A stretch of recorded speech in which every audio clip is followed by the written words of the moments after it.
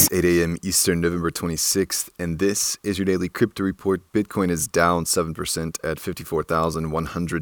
Ethereum is down 9% at $4,032. And Binance Coin is down 7% at $585. Those are leaders by market cap. Top gainers in the last 24 hours. Siacoin up 15%. Ankr Network up 16%. Today's episode is brought to you by the digital marketplace Ungrocery. If you've ever thought about who your food comes from, Ungrocery is the place to shop. Join the food people online at ungrocery.com. Well, former presidential candidate and Secretary of State Hilary Clinton called for increased regulation in crypto to protect the dollar's reserve status. She alluded to the combination of social media algorithms and the amassing of large sums of money through the control of cryptocurrencies as a potential issue for the status of the U.S. dollar, saying we're not only looking at states like Russia or China, but we're also looking at non-state actors, destabilizing states and destabilizing the dollar as the reserve currency. She called on her party mate President Joe Biden to address the issue. Well, Chainnews is shutting down. The outlet has been a major player in the Chinese crypto media space since 2017.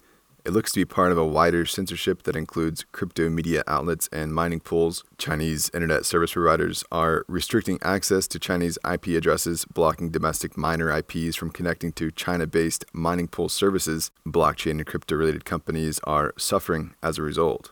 Regulators in South Korea are calling for criminal punishment for crypto market manipulation. The criminal liability will be brought to unfair behavior in the crypto markets, ranging from price manipulation to insider trading. The FSC report will be used to draft crypto legislation that will go through the parliament, but the timing will probably push it to a session next spring. And finally, Grayscale has released a report called The Metaverse Web 3.0 Virtual Cloud Economies, hailing the opportunity that will come from the intersection of gaming, lifestyle, and the digital world infrastructure. The report says the metaverse represents a more than $1 trillion annual revenue market opportunity. They define the metaverse as interconnected, experiential 3D virtual worlds where people located anywhere can socialize in real time, form a persistent, user-owned internet economy spanning the digital and physical worlds. That's all for us today. Visit us at dailycryptoreport.io for sources and links. Add us through Alexa Flash Briefing and listen to us everywhere else you podcast under Daily Crypto Report.